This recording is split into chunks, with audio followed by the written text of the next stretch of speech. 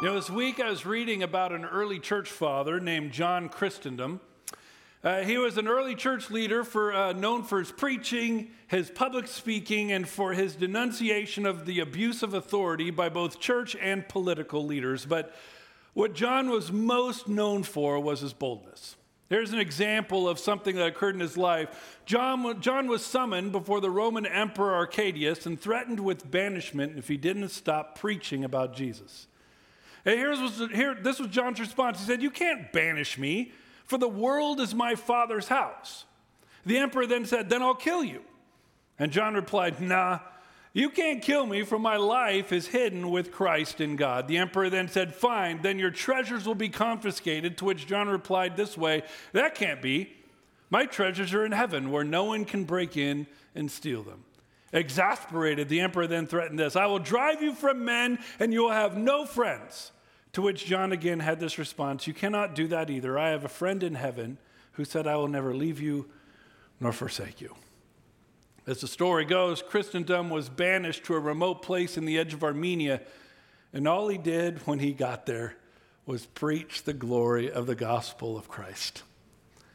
John Chrysostom, powerful example of boldness. There's no threat that could break him. There's no threat that could undermine his allegiance.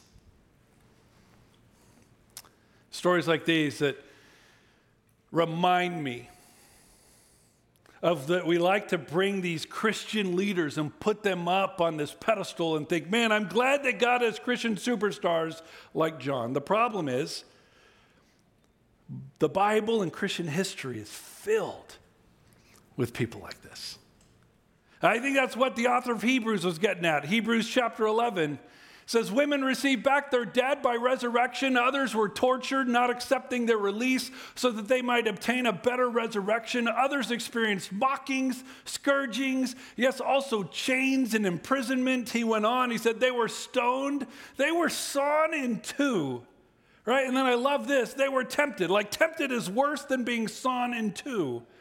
I love that. They were stoned. They were sawn in two. They were tempted. They were put to death with the sword. They went about in sheepskins, goatskins, being destitute, afflicted, ill-treated, men of whom the world was not worthy. He continues, wandering in the deserts and mountains and caves and holes in the ground. I mean, the Bible's filled with stories and examples of boldness in the lives of followers of God.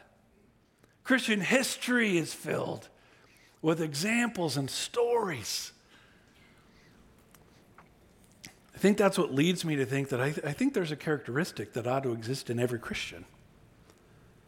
That's boldness. I think if there's anything that our culture needs more of, it's boldness. Now, let me be clear, that doesn't mean meanness. It doesn't mean loudness, but boldly proclaiming the glory of God. Now, I'm not the only one who thinks that. D.L. Moody, the late preacher and evangelist, he said this, when we find a man meditating on God, my friends, that man is full of boldness and is successful. I think there's an effect of power that comes when we align our lives with Christ, are filled with this Holy Spirit, and that's boldness. It's been seen in the lives of people throughout history. I think it's maybe a characteristic that Christians in our day can grow in. But the question that maybe you have, that I had, is, well, how do we get that? Like, how did John become like that? I mean, if that's something that all of us should have, this boldness, I mean, how do those people before us, how'd they get it? And what can we do? That's what leads us to our passage in Acts chapter 4. What I'd like to ask you to do, join me in the book of Acts chapter 4, where we're going to see how Peter and John, some of the early Christians, did it. I want to share that with you. As you're turning to Acts 4, let me just get you caught up in the context. Peter and John just finished the greatest inquisition that they've ever faced up until this time. The leaders, the religious leaders, the political leaders, the men of power in their culture, they had summoned Peter and John, they had questioned them, they had challenged them, and then finally they instructed them. Said, no more preaching Jesus. And I think it's clear for our context. We got to be clear. They didn't say don't preach Jesus in that spot. They said don't preach Jesus at all. And Peter and John said, well, we can't do that. Acts 1:8, that's what we've been empowered for. We've been empowered to be witnesses. We've been empowered to proclaim the gospel of Jesus Christ. We can't do that. You're asking us to do something that would pit us against what God has called us to do. And last week the text ended that they were threatened by those leaders and released. And I want you to see that's where we pick up the story. Verse 23, I want you to see the first thing they did. Look at verse 23, Acts chapter 4, verse 23. When they had been released, they went to their own companions and reported all the chief priests and the elders had said to them. First thing they did, I love this, they didn't grab their attorneys, they didn't riot, they didn't roast people on social media, they didn't call for a special election to get all the leaders out. What's the first thing they did? Upon release, under threat from the powers that be in their culture, first thing they did was they went to their own companions. Their own companions in the Greek language, likely describing a very distinct group, very private and personal relationships, people who knew them and were committed to them throughout their lives. The way I call it, they went to their people. First thing they did in the crucible of their life, under threat by the men of power, both religious and political, threatening them and directing them, the first thing they did is they found their people. Man, I was thinking about this. That's so countercultural to us, especially in Southern California. Man, we do not love close personal relationships.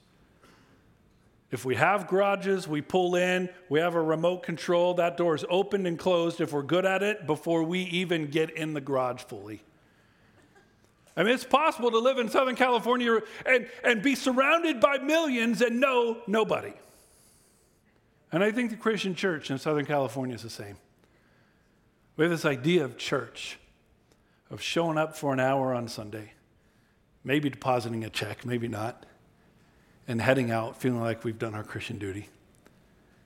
The problem is then we go throughout our lives Monday through Saturday and wonder why we lack confidence and boldness and faith. See, Peter and John are closest things to a superstar, a Christian superstar that they had in those days. I mean, Peter, he was the original rock, where Jesus said, I'm going to build my church on you. Peter and John, I mean, they preached where thousands of people came to the Lord at one time. They were healing people. I mean, if anyone had the power and authority and ability to walk their Christian life alone, it would be Peter and John. First thing they do, in the crucible of their life, in the trials and tribulations and struggles, first thing they do is they find their people. Man, if Peter and John need people in their lives, how about us? I think that's what the Apostle Paul is trying to get at in the book of Ephesians. Put your thumb in Acts, if you would please, and flip over a few books to the right, to the book of Ephesians. Book of Ephesians, chapter 4. The book of Ephesians is written to a great church, one of the great churches of their time, one of Paul's favorites. It's a church that very much reminds me of you. They have a tremendous history. They have a powerful ministry. There's health within the body. I mean, this is a fantastic church, and yet Paul still believed that they needed encouragement and exhortation. Ephesians 4:14. In a passage where he's describing the body of Christ, listen to what he says, verse 14, as a result of those unified relationships, we are no longer to be children, tossed here and there by waves and carried about by every wind of doctrine, by the trickery of men, by craftiness and deceitful scheming. But, huge biblical but, right there, verse 15, but speaking the truth in love, we're to grow up in all aspects into him who is the head, even Christ, from whom the whole body, being fitted and held together by what every joint supplies, according to the proper working of each individual part, causes the growth of the body for the building up of itself in love. I love that. Verse 15, but we're not supposed to be tossed here and there by every weird and kooky idea. Verse 15, but how do we do it? How do we grow up into all aspects? by speaking the truth in love. And that doesn't mean, I've said this before, it doesn't mean speaking truth as a smile. That term love is that Greek term agape that describes God's love for you and the type of love that we're supposed to have for one another. This type of love is patient. It's kind. It doesn't envy. Keeps no record of wrongs. It believes all things. Bears all things. This love never fails. It's a communal love. It's a committed love. It's relational. Paul's saying, man, by having these relationships, surrounded by people that know you and you know them and they know your heart and you understand theirs, it allows them to speak truth in your life and you receive it. Man, Paul is describing your people like these are people that are empowered to speak into your life. Man, sometimes we wonder why we lack boldness and courage and faith in this kooky culture that we live in. Could it be that you're trying to do it alone? Look at Peter and Paul, Chrysostom, and all those people. Well, no, Peter and John did it. First thing they did is they found boldness with others. They found their people. You might be here and say, Brian, I don't have any people. And that's how Southern Californians roll, especially Southern Californian churches. The bigger the church, the less you can be known, the less you have to be known. Maybe you're here saying, Brian, I think I need people in my life. Boldness, encouragement, people who will speak truth when it's difficult, and encouragement when I'm failing. How do we find people? Worked with some of the people in the office, came up with some ideas. So my goal is that everyone has people by the end of the summer.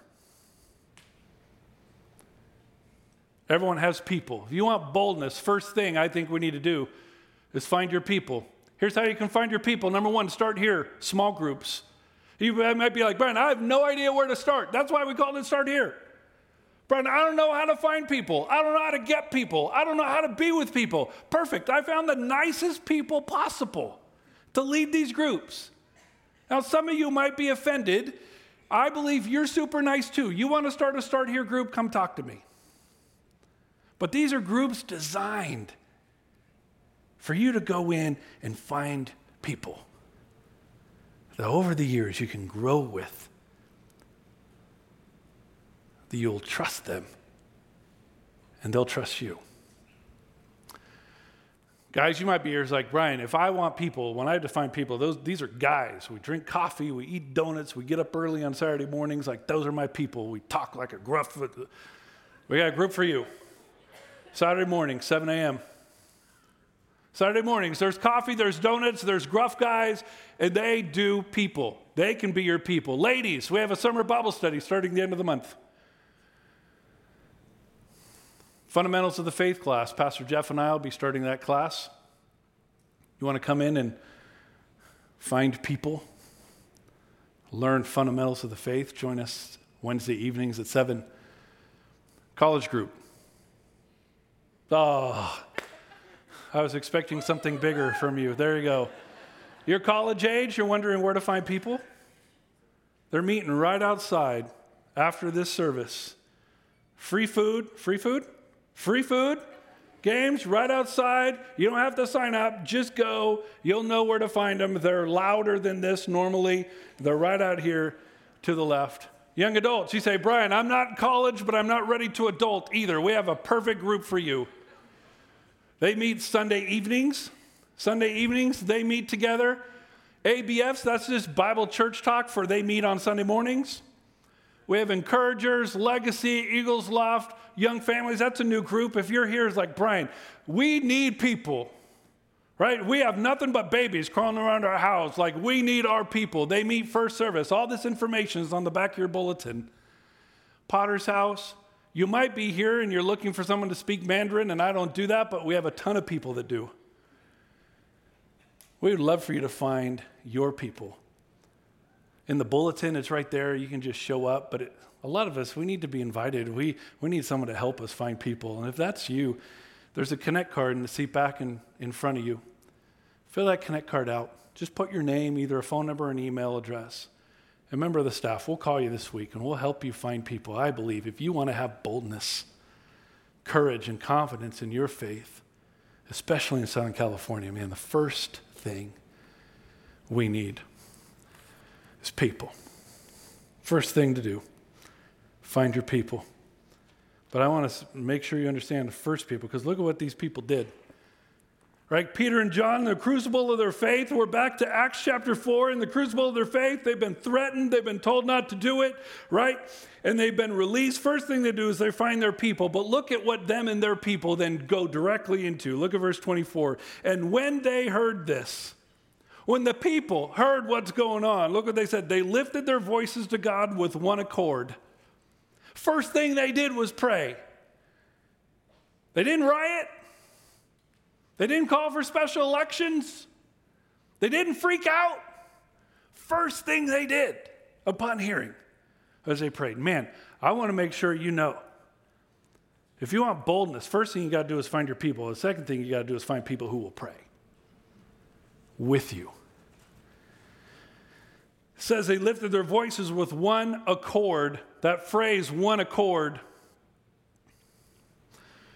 complete unity. Had the same reaction to the news. They were in step with each other this entire time. Everyone wasn't freaking out, and then all of a sudden someone says, you know what, I think we ought to pray. That's not what happened.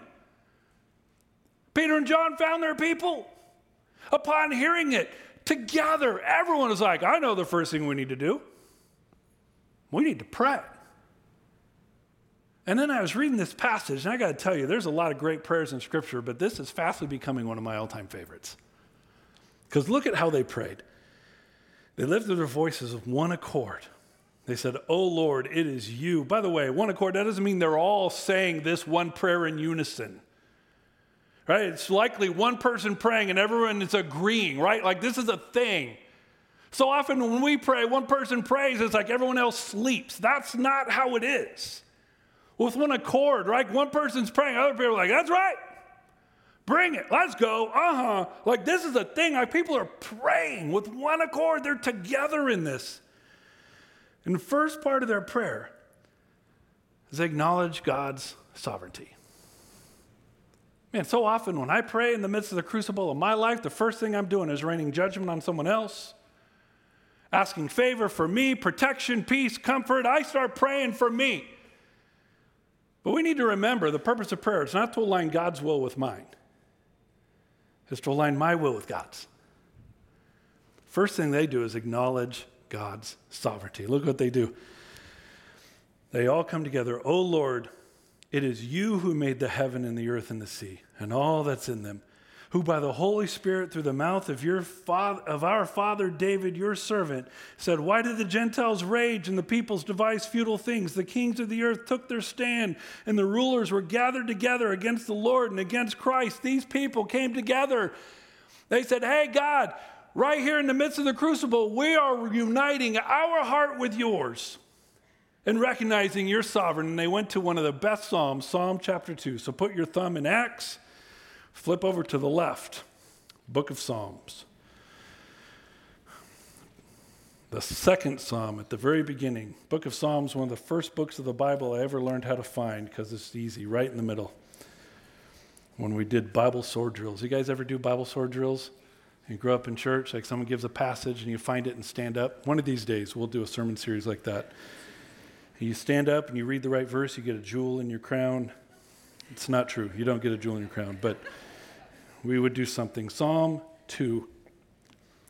Listen what it is. It says this, why are the nations in an uproar and the peoples devising a vain thing? The kings of the earth take their stand and the rulers take counsel together against the Lord and against his anointed, saying, let us tear their fetters apart and cast their cords from us. First 3 verses, the psalmist is saying, why does it feel like all the world is coming together against God?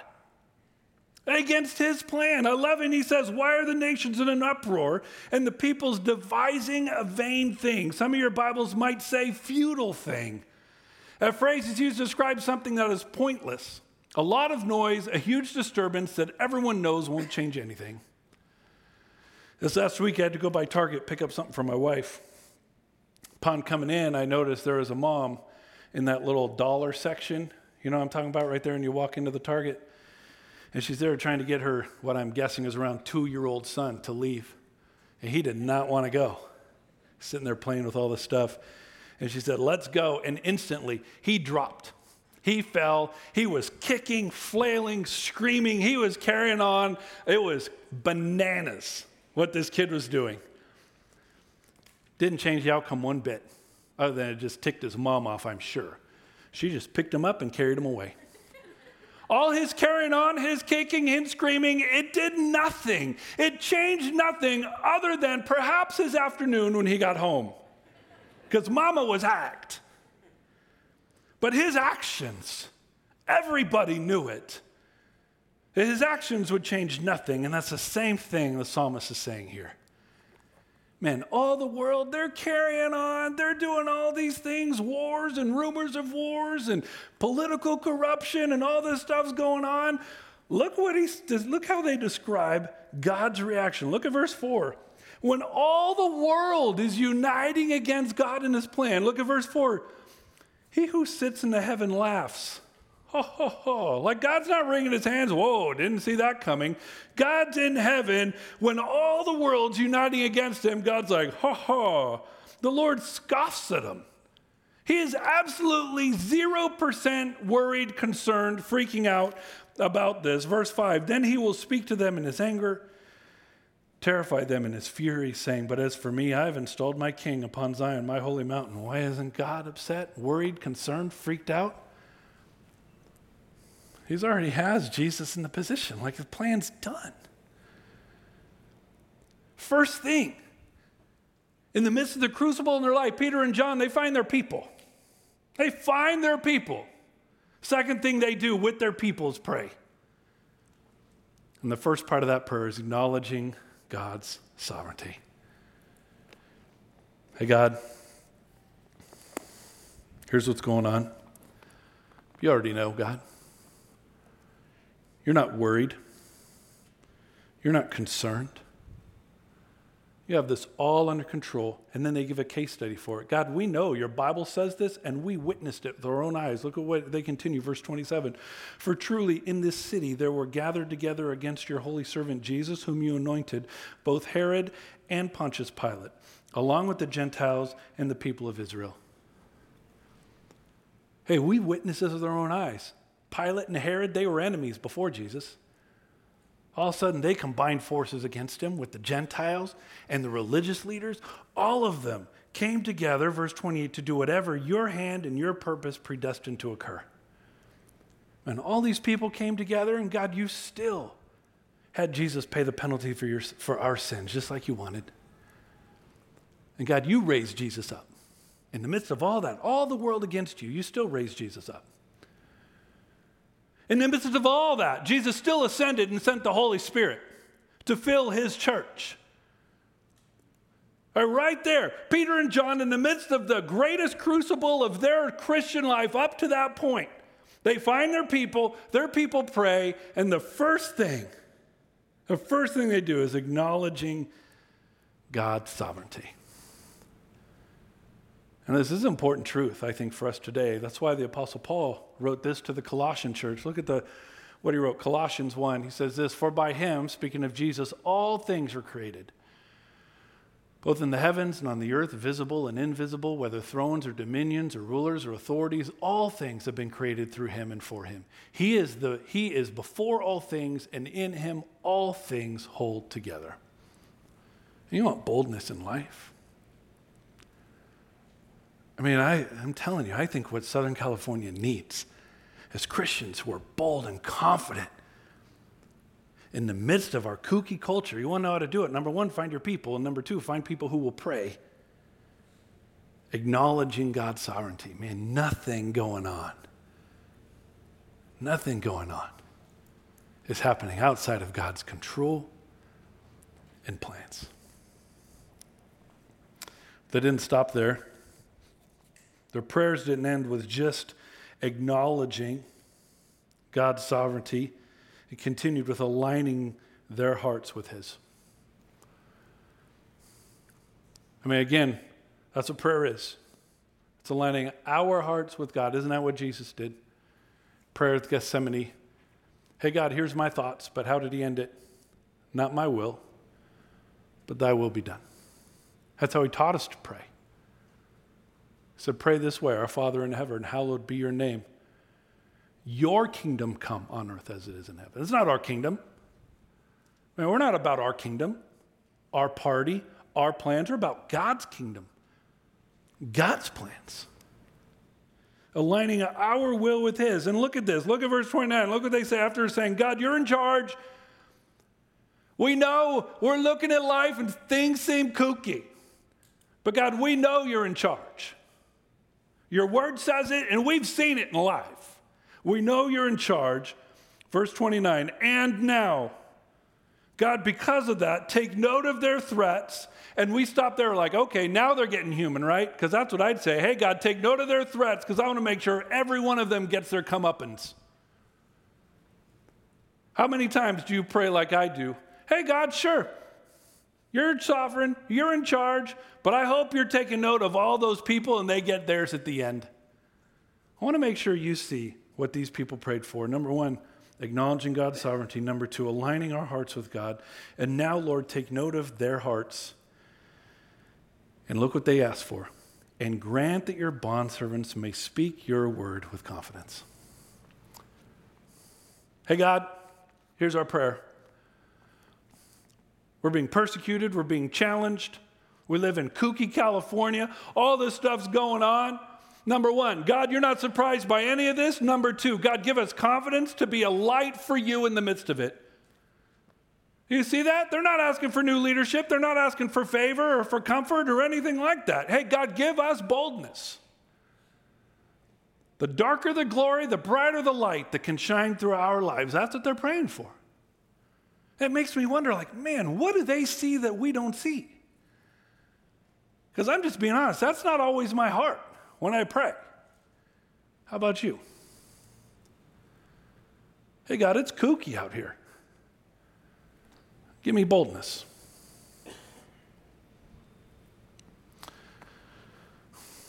See, I think they remember things that Jesus taught that we forget. Look at Luke 21.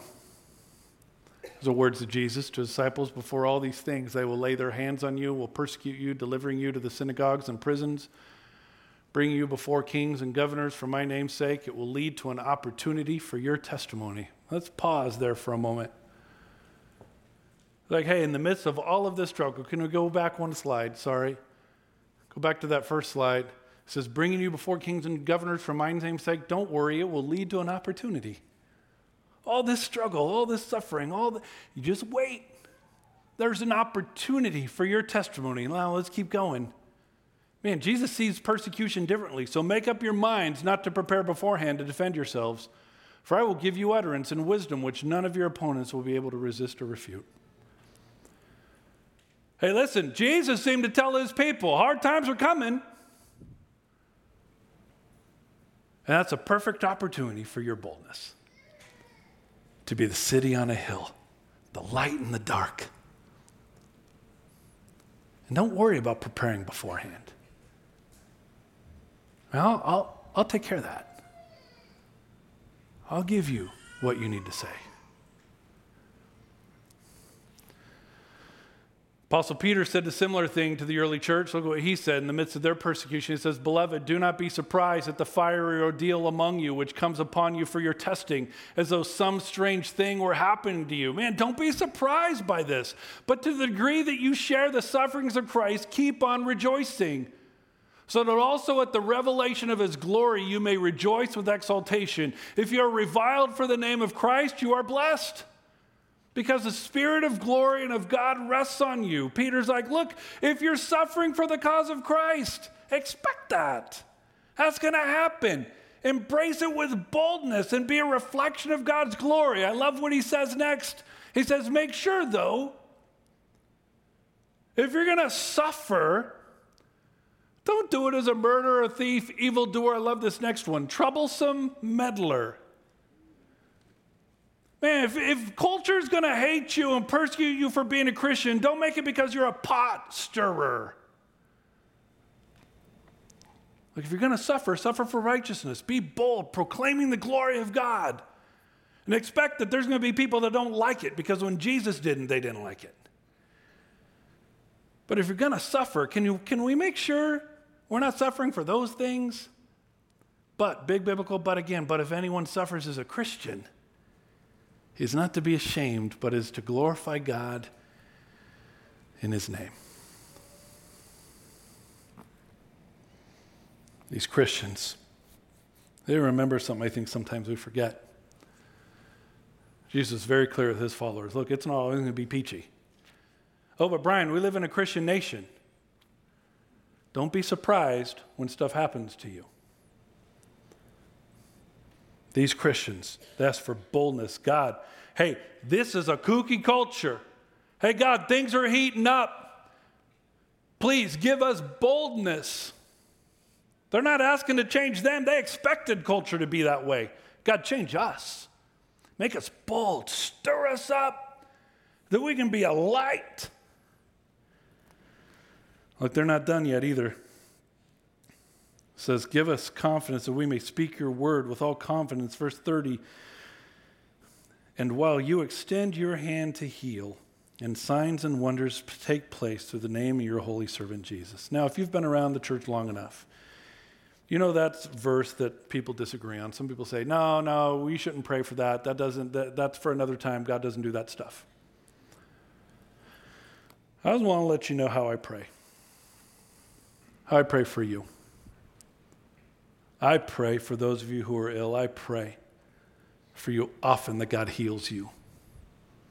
And that God heals you in such a way that your doctors and your family, they look in awe and amazement of what God has done in your life. I told you a couple weeks ago, one of my kids was dealing with medical issues and was in the inpatient feeding program. And what God did in my little boy in that 3 weeks amazed even the chief of that medical team, where he told me, Brian, I've never seen a kid respond this fast, and I know it's because your church is praying for him. And that's my prayer. But not my will, but God's will be done. I pray for your marriages, those of you whose marriages are breaking. My prayer is that God does a work of miraculous power in your marriage, that people see the power of God in a way that they cannot deny his authority in his work. I pray that God goes after your children and does such a work in the lives of your kids and your grandchildren that your neighbors and their friends see something different in them. Man, I pray for that. And if you're one of those people who say, Brian, I don't pray for that, that's not for today, have at it. But I want you to know, I pray for God's miraculous power in you, not for our comfort, but that people might see the power of God at work in ways that they cannot rationally explain. And that places you in a position to proclaim to them the glory and power of God. Man, you want boldness? If we want to see the church thrive in a place like Southern California, I think that's a great model. Number one, find your people. Number two, find people who will pray with you. Number one, acknowledging the sovereignty of God. Man, nothing. I know sometimes it feels like God has left, but he is not. He is at work. Pray acknowledging God's sovereignty. And number two, aligning our hearts with God. God, just give us confidence that whatever you're doing, we're ready to preach with boldness. God, if you want to do crazy works within our church that culture looks at us and says, I don't see how that's working, that just sets us up even more to proclaim the glory of God. First thing, you want boldness. Find boldness with others. Find your people. Second, find boldness through prayer. Pray with your people. By the way, you want to start that in praying. First Monday of every month, I gather with some people here and we pray. Normally we gather in the sanctuary, but we're going to have sports camp and 300 plus kids here. So if you're not one of those kids and you're not coaching in one of those groups, you still want to pray. We're going to be in room 6 right over there, right through those doors. We'll pray. First Monday of every month we pray. You're more than welcome to come and pray with your people with us. First Monday every month. Someone earlier asked me, Brian, am I allowed to come? Like, am I one of the people that's invited? So you're all invited. You all can come. We have a maximum of 120 people in that room. If we get to that point, we'll figure it out. Okay? Last thing, they didn't just pray for boldness. This boldness carried out through their life.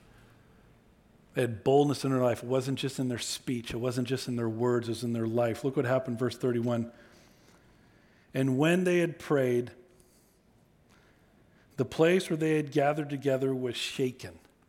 The term shaken, it's a sign throughout Scripture that God was present with them. See, that's one of my beliefs, that God has not left California.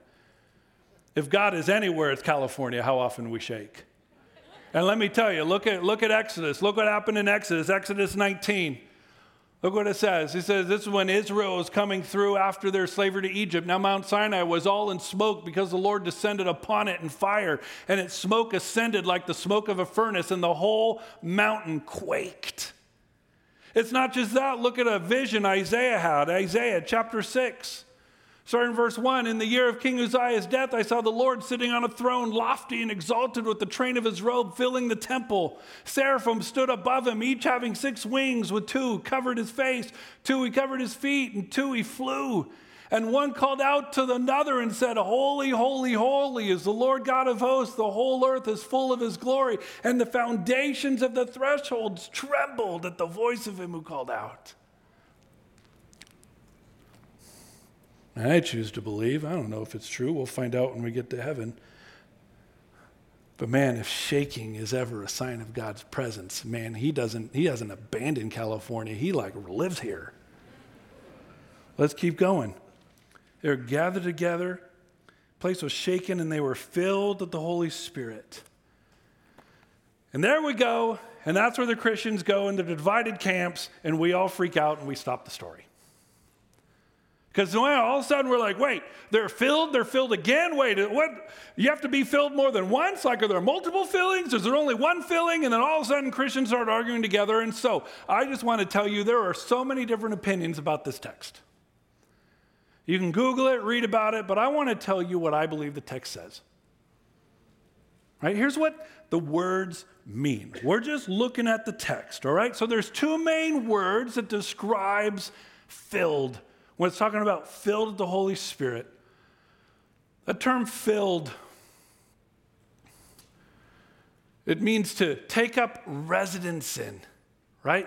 It occupies believers and express himself through them. The Holy Spirit occupies you and expresses himself through you. 2 words. The first word, pimplemi, often translated filled by, right? Accompanies a sudden equipping of the Spirit with power and boldness to proclaim the gospel. Pimplemi, this is the word used in Acts 4. This is the word. Correlates more closely with service and proclamation, never required or commanded of believers. They didn't say, Jesus, fill us with more Holy Spirit. That wasn't their prayer, was it? They prayed for boldness. Pimplemi correlates more closely with service and proclamation, never required or commanded of believers and given at the discretion of God. There's times, pimplemi, that's one of Luke's favorite words in Acts, that God does this work and correlates more closely with service and proclamation, and it's never required. Nowhere in Scripture is it you need to pray for pimplemi. Never. That's always at God's discretion to empower people to proclaim his word or serve him in some way. But there's another word. Another word used for fill when it involving the Spirit, and it's plerao. Plerao, often translated full of. It is usually understood to describe someone who is characterized by the moral qualities and values of the Holy Spirit. It correlates more closely with Christian growth and character. It's commanded of all believers. It's something that you should have this. It's growth through repeated and continued submission to the Holy Spirit. Here's an example of its use, Ephesians 5:18. Paul said, do not get drunk with wine, for that is dissipation, but be filled, plerao, with the Holy Spirit. Demonstrate those characteristics in your life. If you want to geek out more about that, call me. We can go to coffee and argue more about it. But hey, here's the thing. See, here's what frustrates me. Christians get so divided, and we love to argue about what filled the Holy Spirit means that we forget the purpose of the passage. Remember, they prayed for what? Boldness. When they're done praying, the room shook. They were filled with the Spirit. And look at the end. And began to speak the word of God with boldness. First thing they did, boldness in their life with bold evangelism. They spoke the word of God with boldness. Again, that term boldness, it's to have this ability to go in situations where other people move, other people tremble, other people quit. They had the ability to go in there and preach the gospel boldly. Right there in the midst of all this struggle, in the midst of the crucible of their faith. Peter and John, number one, found their people. Number two, prayed with their people, acknowledging God's sovereignty, aligning their heart with his. And then they lived their faith with boldness. First, with their words, but secondly, with their lives. Let's finish next couple verses. Verse 32, and the congregation of those who believed were of one heart and soul. Not one of them claimed that anything belonging to him was his own, but all things were common property to them. With great power, the apostles were giving testimony to the resurrection of the Lord Jesus, and abundant grace was upon them all. For there was not a needy person among them, for all who were owners of land or houses would sell them and bring the proceeds of the sales and lay them at the apostles' feet, and they would be distributed to each as any have need. Now, I've said it before. I want to be clear and say it again. What the Bible is describing here, it's called descriptive. It is describing what this group of believers did. It is not prescribing that all of you do the same. This is not me and the Bible telling you, all right, everyone who owns houses, sell it and give the proceeds to Brian. That's not what this is saying. What this is describing is their boldness in their life. They live their faith in a way that not even property stood in their way. They were so committed to the kingdom of God today that they didn't worry about saving and building generational wealth. I mean, Jesus said it this way, where your heart is, your treasure will be also. What this is describing is a group of believers that were so bold in their faith and so bold in their life that even property didn't stand in their way. Man, if there was a need, they met it in the name of Christ. And just in case some of you are like, oh man, Brian, I just bought a house. It's okay. Like in just a few chapters, there's going to be Christians with houses. All right? So Jesus is not against you having a house. What this is describing is Christians who are so bold in their lives that they live lives in a crazy manner because they were kingdom focused. Man, nothing stood in their way. They used everything they had to bring God glory. What I love about this section is it demonstrates how Peter and John developed boldness. And maybe gives us a little bit of a pattern. Number one, you want boldness. I believe what Southern California needs. More than new laws and everything else, we need bold Christians who will be bold in their speech. Again, not mean, not loud, confident, and bold, proclaiming the truth of God and living it in their lives. First step, find your people. Man, it's so hard to do the Christian life boldly alone. Peter and John didn't do it. If Peter and John can't do it, good luck to you. Number 2, they found people, they prayed, acknowledging God's sovereignty, aligning their heart with His. And thirdly, they lived boldly with their speech and with their life. So my question for you, are you ready? Are you ready to live your life boldly? See, I believe the Apostle Paul in his writings, he equates Christian life with bold life. Christians are bold.